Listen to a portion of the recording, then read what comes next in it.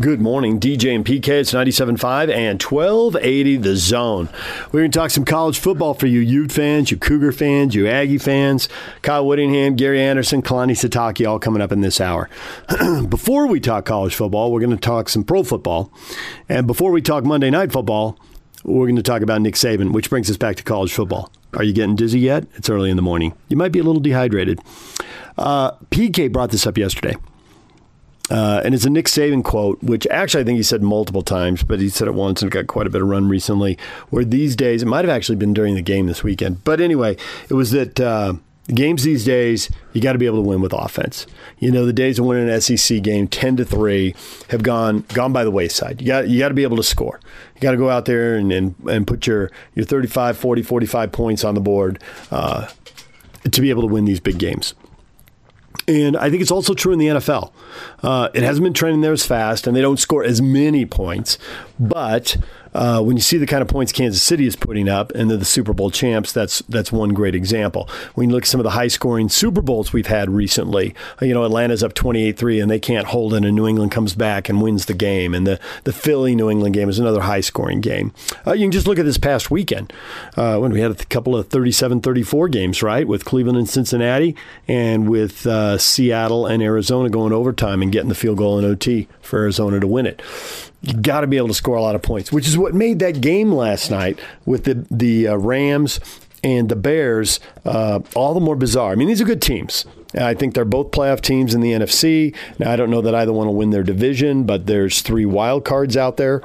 And, these teams are off to good starts here. I think they're both 5-2 now after that Rams win. But a 24-10 game, and, the pushing the scrum, pushing it forward, and the Rams are getting great field position because they're punting down deep and pinning the Bears. And the Bears couldn't move the ball much. And, the Rams won with defense. But as I watched the game, I thought, they're good enough to get to the playoffs, but are they going to have to outscore people in the playoffs? Is anyone really shutting Seattle down in the NFC? And that's what these two teams, they'd have to get to the Super Bowl to see Kansas City.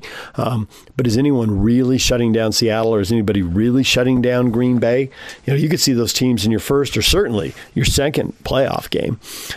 Maybe the Bears, and I actually think the Bears would be the 5 seed right now. Somebody would get the NFC East, and you could probably beat those guys however you want to beat them. It's a long way away. But certainly by the time you got to that second round game and you're running into a Green Bay, and even New Orleans, even though they don't seem to have quite the attack they used to have, they still score a bunch of points. It's an interesting thing. Nick Saban was talking about the college game, but I think he's got a beat on the pro game too. All right, let's get to the college game, and let's hear from the Cougars, the Utes, and the Aggies. We're going to start with Kyle Whittingham, his media availability, and they are getting ready for Arizona coming up a week from Saturday. Here's Kyle Whittingham. Okay, still in the process of evaluating Saturday scrimmage. We're mostly finished, but still got some things to clean up and evaluate. But overall, very similar to what we thought after the scrimmage. A lot of good work, a lot of progress. Sometimes it's hard. Well, not sometimes. It's always hard to tell exactly where you are when you're working against yourself and don't have any opponent to gauge where you're at. And, if you're playing well on O, you don't know if it's because you're a good offense or if you're not very good on defense. And so it's we're in that mode right now as far as trying to figure out exactly where we're at. But a lot of positive things going on offensively. Quarterback competition's coming to a head, and we think that we're about ready to make that decision and get a 1, 2, and 3 in place. We already got a 3 in place. Get the 1 and 2 sorted out. Running backs continue to make progress. Offensive line continues to be one of the strengths of our team, as is tight ends and wide receivers. Defense continues to be a work in progress. A lot of work to be done there, and we don't have a lot of time to work with. We only got 13, 12 days before we play. And so we got to work it out for us, and we'll see where we're at come November 7th. But so far, we've been pleased with the players' efforts, their focus, their concentration, work habits. So there's nothing lacking there. It's just a matter of getting, particularly on defense, getting everything up to speed. So questions? First question will come from Josh Newman of the Salt Lake Tribune, followed by Trevor Allen of KSL Sports. Hey, good morning, Kyle. Good morning.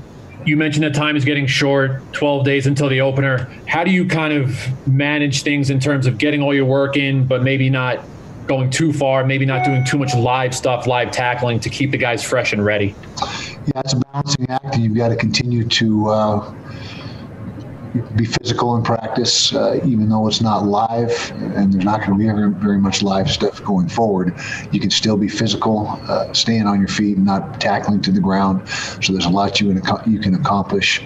But we've had a lot of live reps to this point. We chart all the live reps, and we've had players that are approaching 200 live reps for fall camp, and a lot of guys in the 150 range, and which equates to 2.5 games, roughly 2.5 games. And so we feel like we've done about as much as we can getting them ready in that respect with the live work, and we'll just continue to work what we call thud tempo, which is essentially live at the line of scrimmage, but nobody gets tackled, like I mentioned. So you've got to make sure you don't overdo that either, because you don't want to go into the game beat up. And so we don't feel like that right now. We're beat up as a football team. We feel pretty good about where we're at. The guys have responded, but we got to make sure they're fresh on November 7th.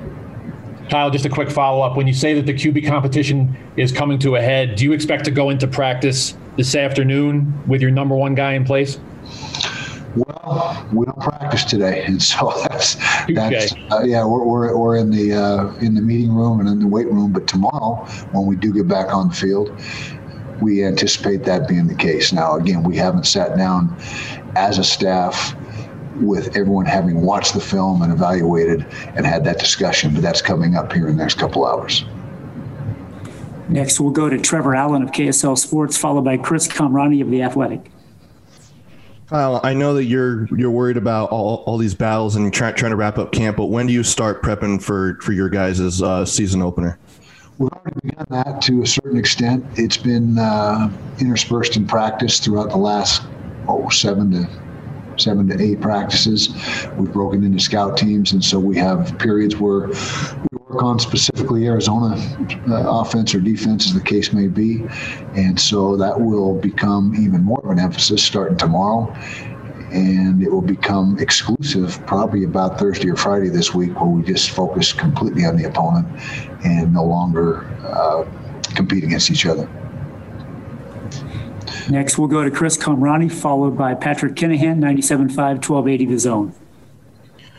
Kyle, a key tenet of Utah's recruiting process is getting in on the ground level and being among the first offers, if not the first offer for a lot of kids. And just off the top of my head, a guy like Nate Ritchie and Clark Phillips are part of that, kind of group of players that you guys were involved in early on. Is that something that you instilled in your staff early on to say, if there is a player that you think has what it takes, fire away? Because as Freddie said earlier, he knows that there's kind of an emotional attachment that's kind of bonded when you get, on the ground level and offer kids early on. Yeah, the short answer is yes. We have a philosophy. Our guys, they always have the green light. All our assistants, we feel confident enough in those guys. I feel confident enough in those guys that their evaluations are usually spot on. You're not always right in recruiting, and that nobody is. You're going to make mistakes here and there, but they have the latitude to go ahead and make those offers. And oftentimes you're exactly right. Freddie's right that there is a certain fondness in those guys that they always remember their first. And I think that's helped us out in a lot of cases. And so that's been an MO of ours for a lot of years, and we're going to continue to do that. Next, we'll go to PK, followed by Bill Riley, ESPN 700. You guys prepare for everything possible in terms of being ready for games. This year, you're not going to have any fans or very limited fans. Is there anything you can do to prepare for that? Well, we've already begun practicing with the ambient noise, I guess they call it, the crowd level and the decibel level that it's supposed to be at, and so we've already had that going on at both the scrimmages. They've had the ambient noise, and I think it's 70 decibels for just normal times, and you could raise it to 90 if something exciting happens. And so yeah, the answer is yes. We practice with that now. It's going to be different no matter how you cut it, with nobody in the stands or very few people in the stands, so it'll be a different deal. But players seem to get on autopilot and in a groove. You're on the field and you're playing, and you don't really notice very often the surroundings. And once in a while, our stadium is awesome. We feel we have some of the best fans in the country, and certainly some of the loudest. And so that does give your players a boost emotionally, particularly on big downs and when things are going on that are exciting. But players for the most part are locked in and in a zone and oblivious to what's going on around them. And then, do you remember your first, Kyle? There's a lot of firsts I had. I'll pass on that, PK. Next, we'll go to Bill Riley, followed by Josh Furlong, KSL. Lots of talk about quarterbacks, but what about your secondary? Do you feel like you have your best three guys at corner yet, Kyle? Not quite yet. We're close, and one day you think you have them, and the next day things change, and so we don't have that solidified. And that, to me, as the head coach, that's probably my biggest concern right now is the secondary and making sure we get that right. And we may come away with four corners that we really like and rotate them through there, and have four guys to play three spots, and that could happen. It could happen at safety, but right now still not solidified in the secondary, although we have narrowed the field down. But that's going to be crucial. I mean, if you can't hold up in the secondary, things can get away from you real quick, and we're hoping the front can compensate for some of the inexperience in the secondary, but some days the front hasn't looked as good as we'd like it to either. And so, like I said at the outset of this press conference here, this Zoom meeting, whatever we got going on, it's a lot of work to be done on defense, and that's the most concerning thing for us as coaches is the defensive side of the ball right now. Does that include your safety spots too, not just corners? Or the safeties are more defined and more clear than the corner spot right now, but they're still not completely set. Okay, next we'll go to Josh Furlong. Kyle, obviously in college football or even the NFL, there's different shifts that go on with the offenses, whether that be the spread or whatever else there may be. Are you seeing a shift recently in terms of how tight ends are being utilized in the packages that are presented, using them, and in your eyes, what does that provide to an offense that maybe is why people are using it more? Yeah, I personally believe that's the case, that the tight end is becoming more in vogue, and for a while there they didn't disappear, but they were nowhere near as prevalent when people were going a lot of four wides. But now the personnel groups have changed a little bit, and you're seeing a lot of tight end sets, both in the professional level and the collegiate level. We certainly have got a lot of mileage out of our tight ends, and what tight ends do is they present matchup problems in the throw game. The tight ends typically are it's tough to cover with a linebacker, and you have to use a safety, and even sometimes that's a bad matchup with the size advantage that the tight end has.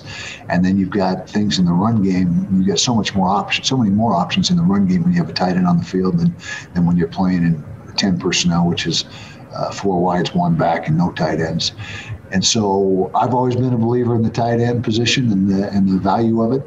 I know Andy feels the same way. We've got a good stable of tight ends, so you're going to see us maximize that. And to answer your question, I think it's cycling back to where the tight end is becoming more of a factor in most people's schemes. There's Kyle Whittingham. When we come back, we'll hear from the Cougars' Kalani Sitake and the Aggies' Gary Anderson. Stay with us. Take the Zone with you wherever you go. Let's go. Download the all-new Zone Sports Network app on your phone and get live streaming of the Zone as well as podcast editions of every show. From Salt Lake to Shanghai, Provo to Portugal, or Ogden to Oslo, wherever you go, we'll tag along. Let's go. Download the new Zone app by searching Zone Sports Network wherever you shop for apps. It's the Zone Sports Network app from 97.5 1280 The Zone and the Zone Sports Network. Good morning, DJ and PK. It's 97.5 and 1280 The Zone. Kalani Sitake meeting with the media after his Cougars improved to 6-0 with a blowout win. They should have a blowout win to get to 7-0.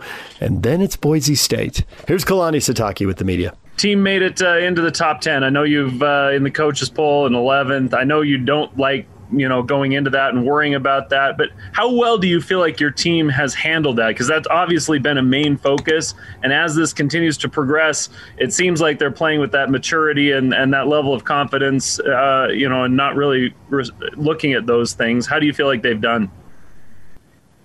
Yeah, I think a lot goes into, we've talked about how our team has handled adversity really well and been able to bounce back. And I think, in agreement with that, I think that our players have handled success really well too. So the fact that they're staying humble and trying to be as hungry as possible, trying to get better, not settling on what they've done so far, just looking to get better. I think it's been a good mindset that our players have had and something that our coaches and our leaders have shown from the very beginning. So we'll keep with that and keep the theme of staying focused and, trying to be as humble and as hungry as possible. It's a fine line, but I really believe our guys have found the balance and are doing a really good job with it.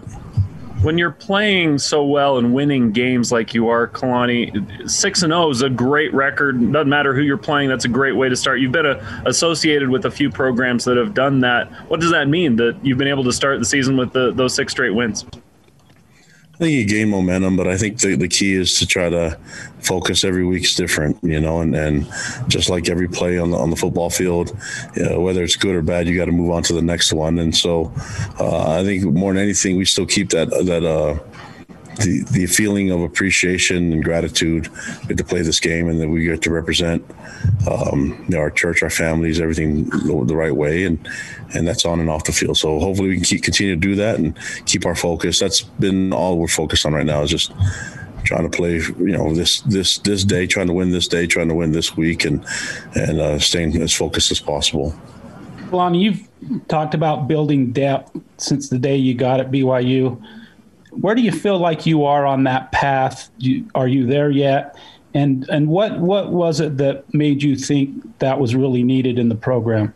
I think that's something that's needed in every program. And I think it's one of those questions that I don't think you can have too much of. You know what I mean?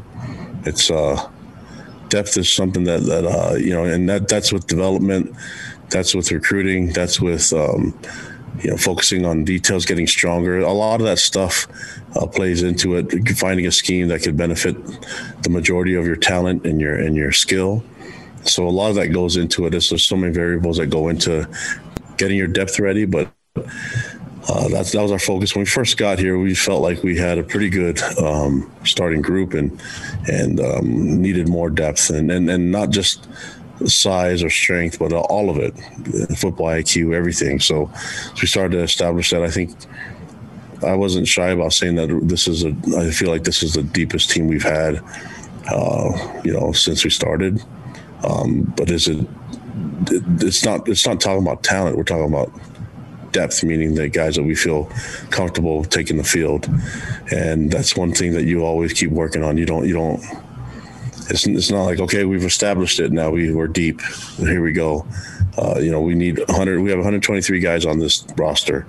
We need all of them to be ready to play. And are we there yet? No, but hopefully we get there. I don't know if any team is, but where they feel comfortable with their 123rd guy starting on the field. But that's our mindset. We have to approach each year that way, and we have to approach our roster where we feel like we should be comfortable with every one of those guys getting on the field. Then just if someone had told you wouldn't have Chaz Ayu, Matt Bushman, James Epney for a couple games, pretty much the stars of your team, would you have still felt good about your depth and that it would overcome those obstacles? I think that's how you start. You look at it and you don't plan on guys getting hurt or whatever. That's just what happens with the way the seasons go. When you're dealing with return missionaries, you're dealing with developmental guys, you're dealing with a violent sport like BYU football plays. We play a physical brand of football, and so guys get banged up, and that's some years are worse than others. But I think when you're looking at like the quarterback position, we feel like, last year we didn't have enough depth there because guys were untested. And this year going into the season, we felt like, hey, we feel good about our personnel in that position group, and we need every position group to match that. And maybe some just are untested because of the fact that we have healthy guys that are starting and doing great up front and in different position groups. But yeah, that's just one of those things that you just know you have to go to, and any opportunity you can to develop the depth, meaning getting the guys in the game as early as you can and going through some growing pains on the field, that's gonna pay off in the long run. Hey, you're talking about, you want to take everything one day at a time and just winning the day, winning the week. And that's easy to say. But when you're dealing with kids, how do you resist temptation? I mean, Boise State's looming on the horizon and Western Kentucky's 2-4. How do you resist how to get them not to resist temptation of looking forward? You just don't let Pat ask questions to our players. You just focus on, listen, all we're worried about is playing Western Kentucky, and everybody knows the future and the situation and games that are on the schedule. But I think it's worked so far. The formula that we've had, the approach of, yeah, right. There's these kids, they understand the situation, but they also understand the harm it could do when you're looking past an opponent and you don't respect the game. We view this as a Western Kentucky. We're looking at Tyson Helton as the head coach and the things that he's done. They won 9 games last year. We're giving them all the respect that we possibly can, because I think that's what football deserves. This game is a beautiful sport. It's a team sport, and I think you do things the right way, meaning that you only focus on what's ahead of you. You don't look to the next week. I think it's disrespectful to the game itself, and we've talked about that to our players. And so we're trying to focus on what's in front of you right now, and that's Western Kentucky, and not looking beyond that. I think the game deserves that much respect, and definitely Western Kentucky does. And they won 9 games. Look at some of the things that they've done this year. And I know Tyson Helton is a great coach, and he's a son of a coach and a brother of a coach. And so I know the Helton family. I've been around them and been really impressed with the way that their minds work with the game of football. So as a head coach, they're going to get all my respect. And so I think for our football team, it's part of the sportsmanship of the game and the class that we teach our players.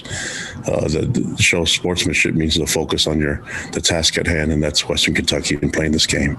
Kalani, I'm curious with the pandemic, what's been the impact that it's had on players' preparedness level? Because it feels like it's been a opportunity for players to maybe eliminate distractions. Have you seen that in the preparation that players have had amidst this pandemic compared to other years? Yeah, I just see the level of maturity and experience on our players, specifically in our leaders. They've been through seasons and been through adversity, and so I think just leaning on them heavily has been the key. And looking at everything, I just got done talking about being focused and looking at everything as distractions.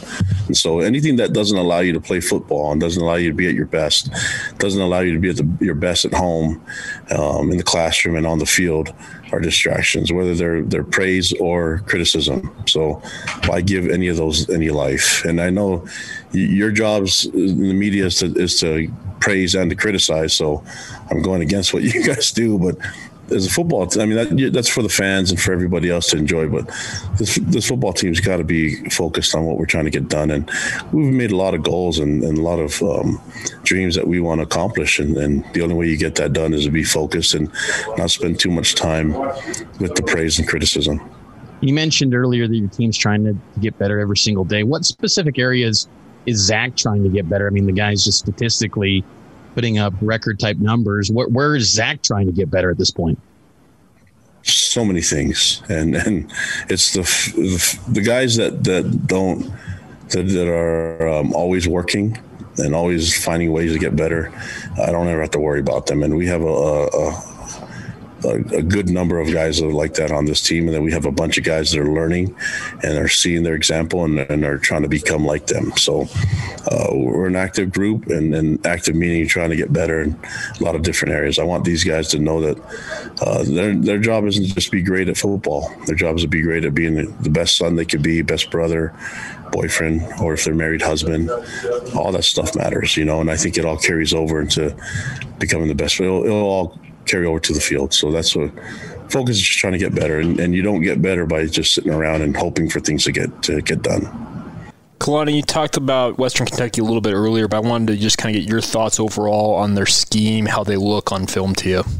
Yeah, they have some athletes out there that can run. I mean, they're well coached, and if you're looking at the way they compete, I can't say for sure, but I know they competed against Liberty, who's ranked, and lost a close one against them. They played Louisville early in the I think that's the first game of the season, and so you're seeing a highly competitive group. They're used to.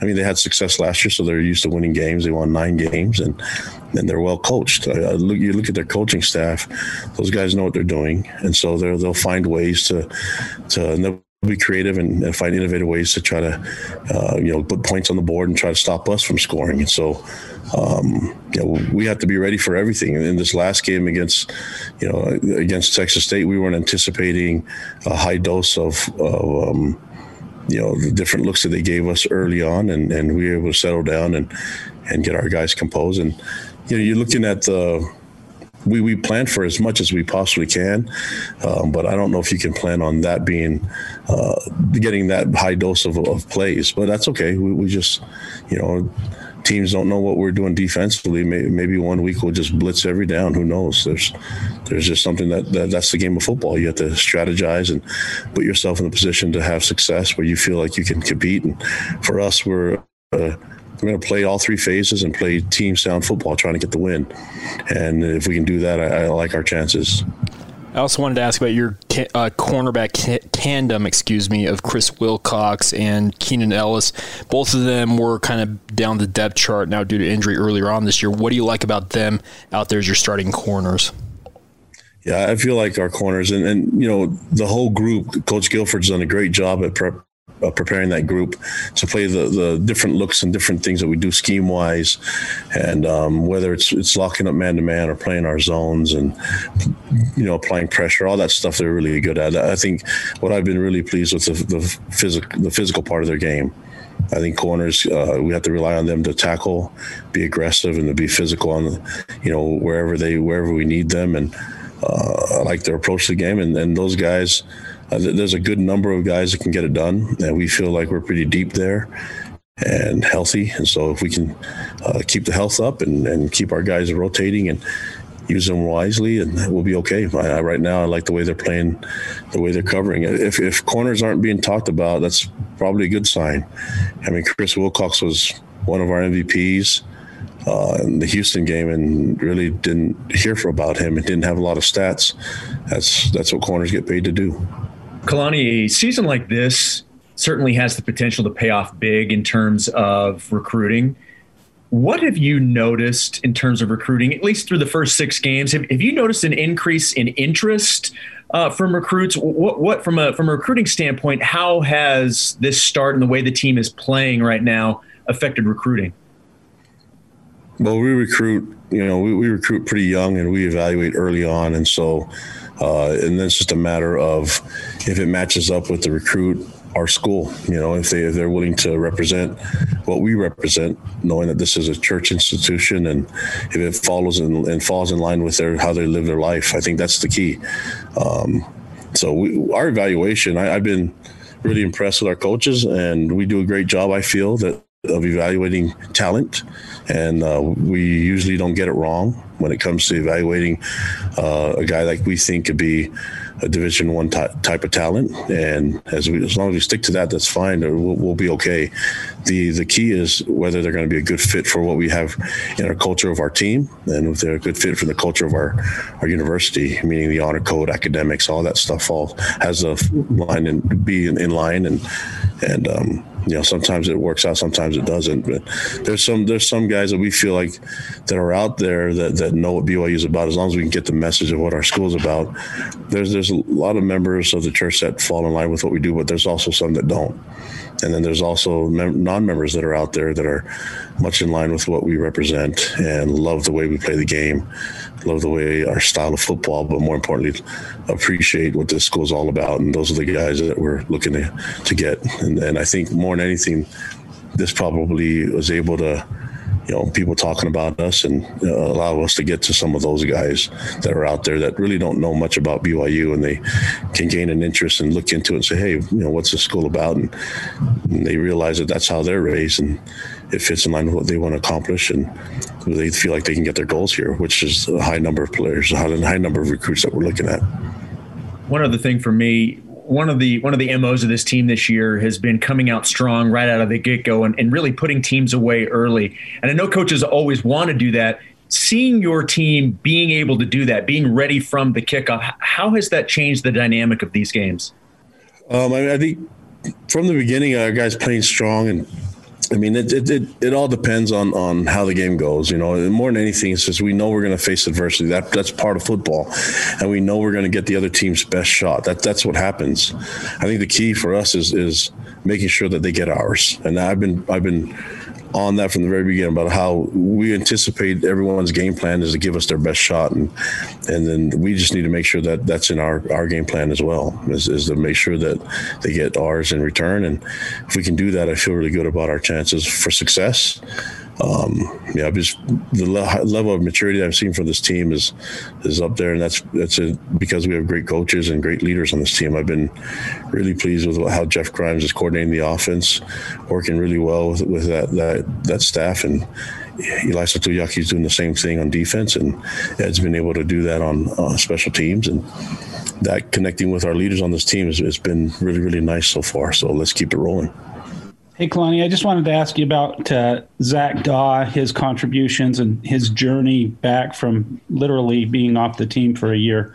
What have you seen from him? And then what about him has kind of enabled him to make that journey back?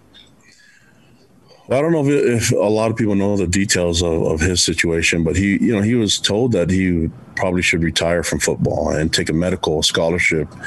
And when that happens, you're done. You don't practice or play. You just go to school, and we have, unfortunately, that's part of football that happens in every school, every university. And he refused to take it. And so if you know anything about the Daw family, you know anything about Zach, is that he said no, with the hopes that if he just doesn't take that scholarship and walks on, that there's a possibility that he can come back and play, and he would have to clear the medical clearance. He would have to clear physical and everything.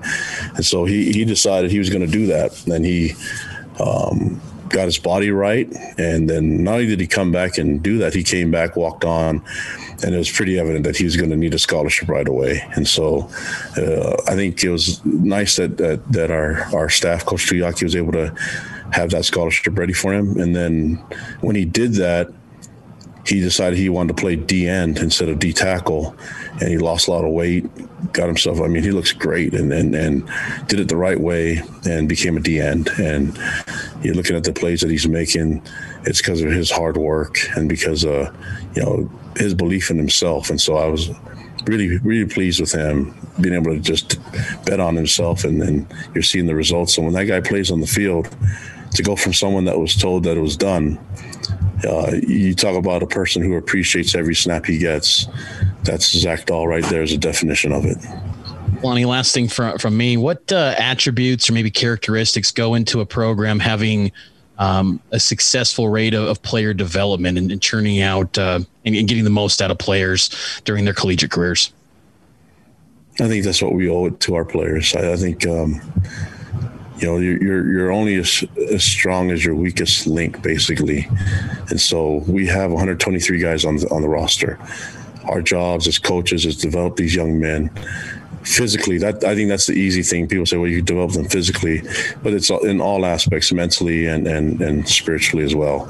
I need them to know that the way that they were raised by their families is going to continue on here. And I think that's my job as a coach is keep loving them up and it's not easy, right? And it's going to be hard. The BYU experience is going to be hard, but that's why you remember it for the rest of your life. I'm speaking from experience myself, knowing that this place is difficult, but it's going to test you mentally because of the academics that come in line. It's going to test your discipline and how you're going to live your life. It's going to test all those things, and then to back it up, you're going to play tough football, and we're going to expect performance on and off the field. And when you're done with it, you can be really proud of the things that happened and the growth that happened from that transition from a young man to an adult. And that's why our alumni does great things out there, and they take care of each other, and they're always welcome to come back, especially when we get done with the pandemic stuff. But we can always count on our alumni to be there, whether they're athletes or not, or they're former football players. But there's a high number of alumni and that are in the fan base that are there and available, or good resources for our players. And then, it's just, I say alumni, but it's the BYU experience. There's a lot of fans that understand BYU, what it's all about, that didn't go to school here. And it's just that lifestyle that they live, it resonates with a lot of people. And so our players are available to see those guys, and we go on away games and we see them everywhere, our fans everywhere, and people travel to come watch us. And at least we could do is give them the best show we possibly can. There's Kalani Sitake with the media. When we come back, Gary Anderson visiting with PK and I. That's coming up. Stay with us. Take the Zone with you wherever you go. Let's go. Download the all-new Zone Sports Network app on your phone and get live streaming of the Zone as well as podcast editions of every show. From Salt Lake to Shanghai, Provo to Portugal, or Ogden to Oslo, wherever you go, we'll tag along. Let's go. Download the new Zone app by searching Zone Sports Network wherever you shop for apps. It's the Zone Sports Network app from 97.5 1280 The Zone and the Zone Sports Network. DJ and PK, it's 97.5 and 1280 The Zone. Time to talk to Utah State football coach Gary Anderson. Gary, good morning. Good morning, DJ and PK. How are you? Good. Good to have you back for another season, Coach. Well, I appreciate it. I'm glad you guys invited us. I heard you weren't going there for a while, but it's good to hear you did. I didn't know if we didn't make the cut. So. I don't know who decided that. Yeah. We had you on the air when you were at Wisconsin. I thought it was all rumors. That's good. We had you on the air when you were at Wisconsin and Oregon State. Who's had you on more than us? Yes, sir. Now that you're an Aggie again, Scotty's sucking up to you. But come on. We were there all along. Yes, sir. You were. That's a true statement. Yeah, someone's valid point. Well taken. Somebody was spreading some you-know-what around the old South 40 when they were telling you that. Yeah. All right. Scotty. Have to ask him. Nah, let's not ask him. Let's just blame him.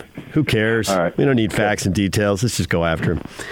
All right, let's start with the season opener there. And I'm always, before we get to specifics, big picture. After one game, I'm always curious if the winning team was that good or the losing team was that bad. Can you divine any of that, or is that the kind of thing you got to let play out? How much do you put on the Broncos and how much do you put on the Aggies?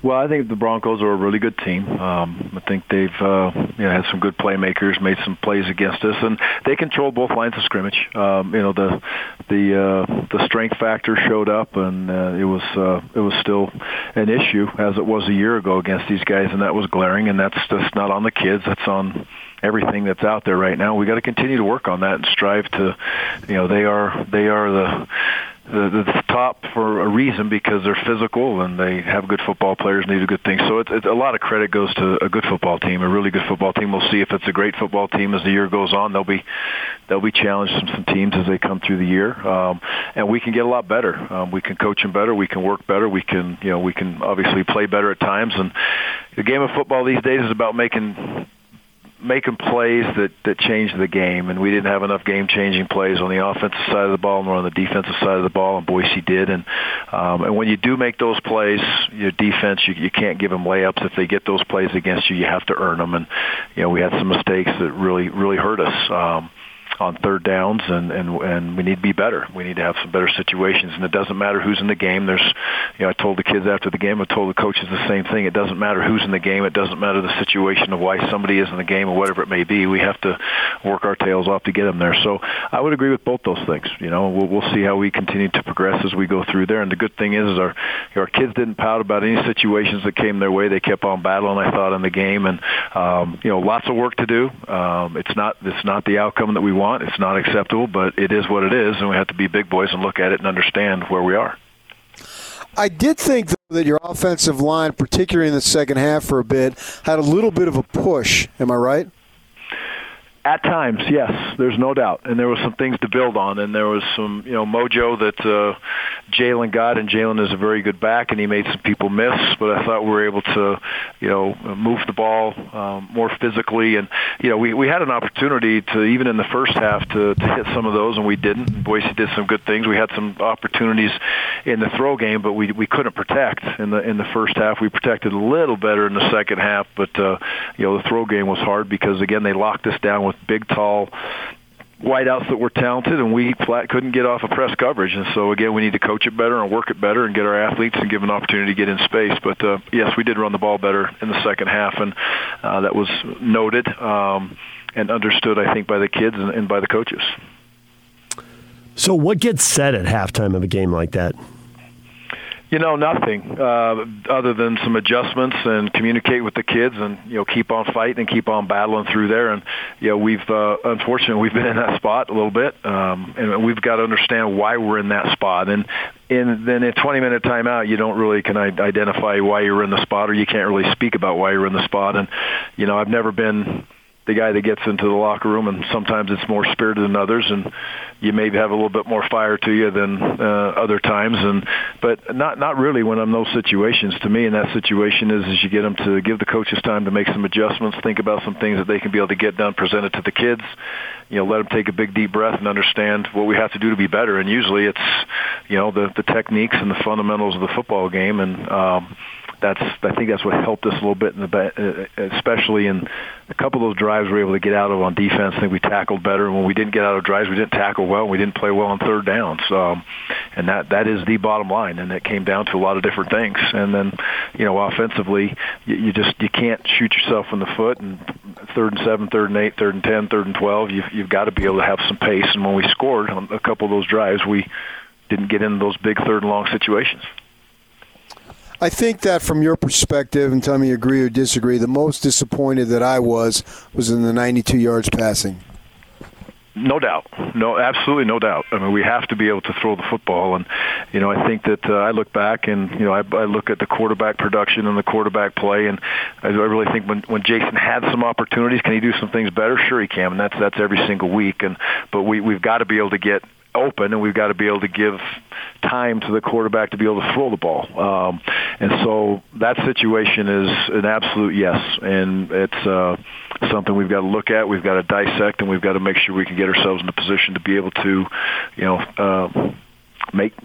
complete the football. I mean, you got to be able to throw the ball, and you got to be able to stretch the field at times. And we really, really struggled with their man coverages, and we really struggled with protecting the quarterback to give Jason the time to be able to let the routes develop. And, Jason wasn't perfect either, which nobody's perfect at any position, nor as a coach. We got to work as a team to make it be better. But that was disappointing.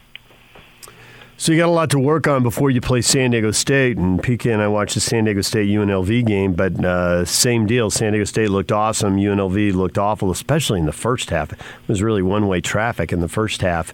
How much have you watched that film, and how much have you learned from watching it? Yeah, San Diego State is a very experienced team. They return a lot of people on the defensive side of the football, and a lot of guys up front on the offensive line. And so they got a lot of people coming back, and they're going to be physical. They're going to be big. They're going to be strong, just like they always are. They're going to be gifted at the wide receiver position.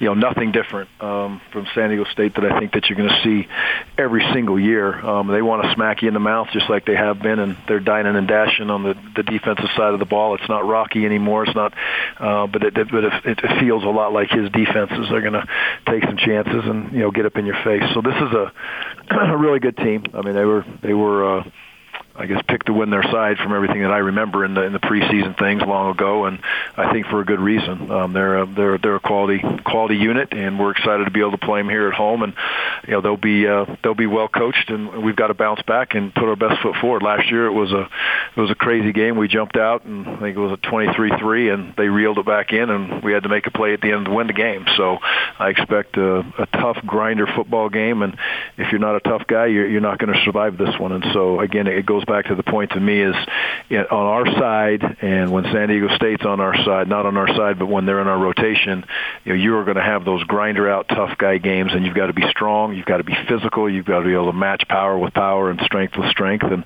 if you can't do that, you're going to struggle. We're going to get that again this week, just like we did last week.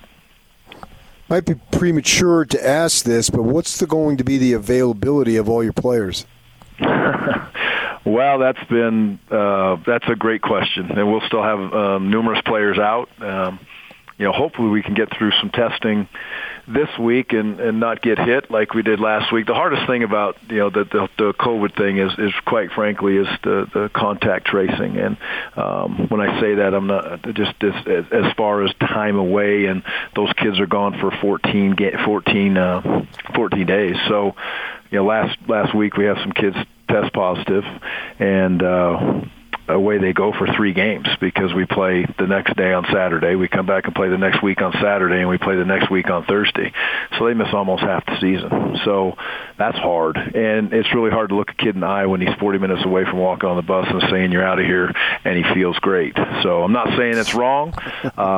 It is what it is, and I agree. I want everybody to be safe, and I want everybody to be healthy.